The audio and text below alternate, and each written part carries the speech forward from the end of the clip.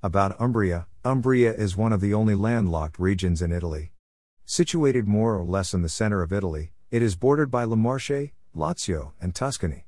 Umbria is divided into two provinces, Perugia and Terni. Perugia is the capital of the region. Umbria covers an area of approximately 8,500 square kilometers and has a population of 867,878, the fourth lowest of all the regions in Italy. Its beautiful scenery of woodlands and gently rolling hills has led it to be called the Green Heart of Italy. Umbria is picture postcard Italy. Although most visitors are drawn to Umbria for the beautiful scenery, they soon discover that the region has many wonderful artistic and historical relics as well. Almost every town hosts beautiful examples of medieval and Renaissance art. Wonderful frescoes such as those in the famous St. Francis Basilica in Assisi are lovingly preserved by the people of the region. Churches, ancient buildings, and Roman theaters still stand virtually unchanged by time as a testament to the artistic and scientific achievements of the inhabitants. Visitors can also enjoy a glimpse of ancient handcrafting techniques in ceramics and pottery that are still in use today. Umbria is also home to many fascinating museums and cultural centers. Culture and history of Umbria.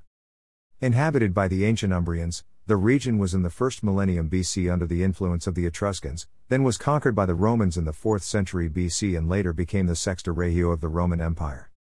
With the barbarian invasions and the destruction that followed the fall of the Western Roman Empire, the region shared the destiny of great part of Italy. The beautiful flourishing cities were plundered and destroyed, the population took refuge in the mountains, where later the Lombards, giving finally some political stability, built castles and citadels and established the Duchy of Spoleto in 571, including also parts of Marche, Abruzzo, and Latium.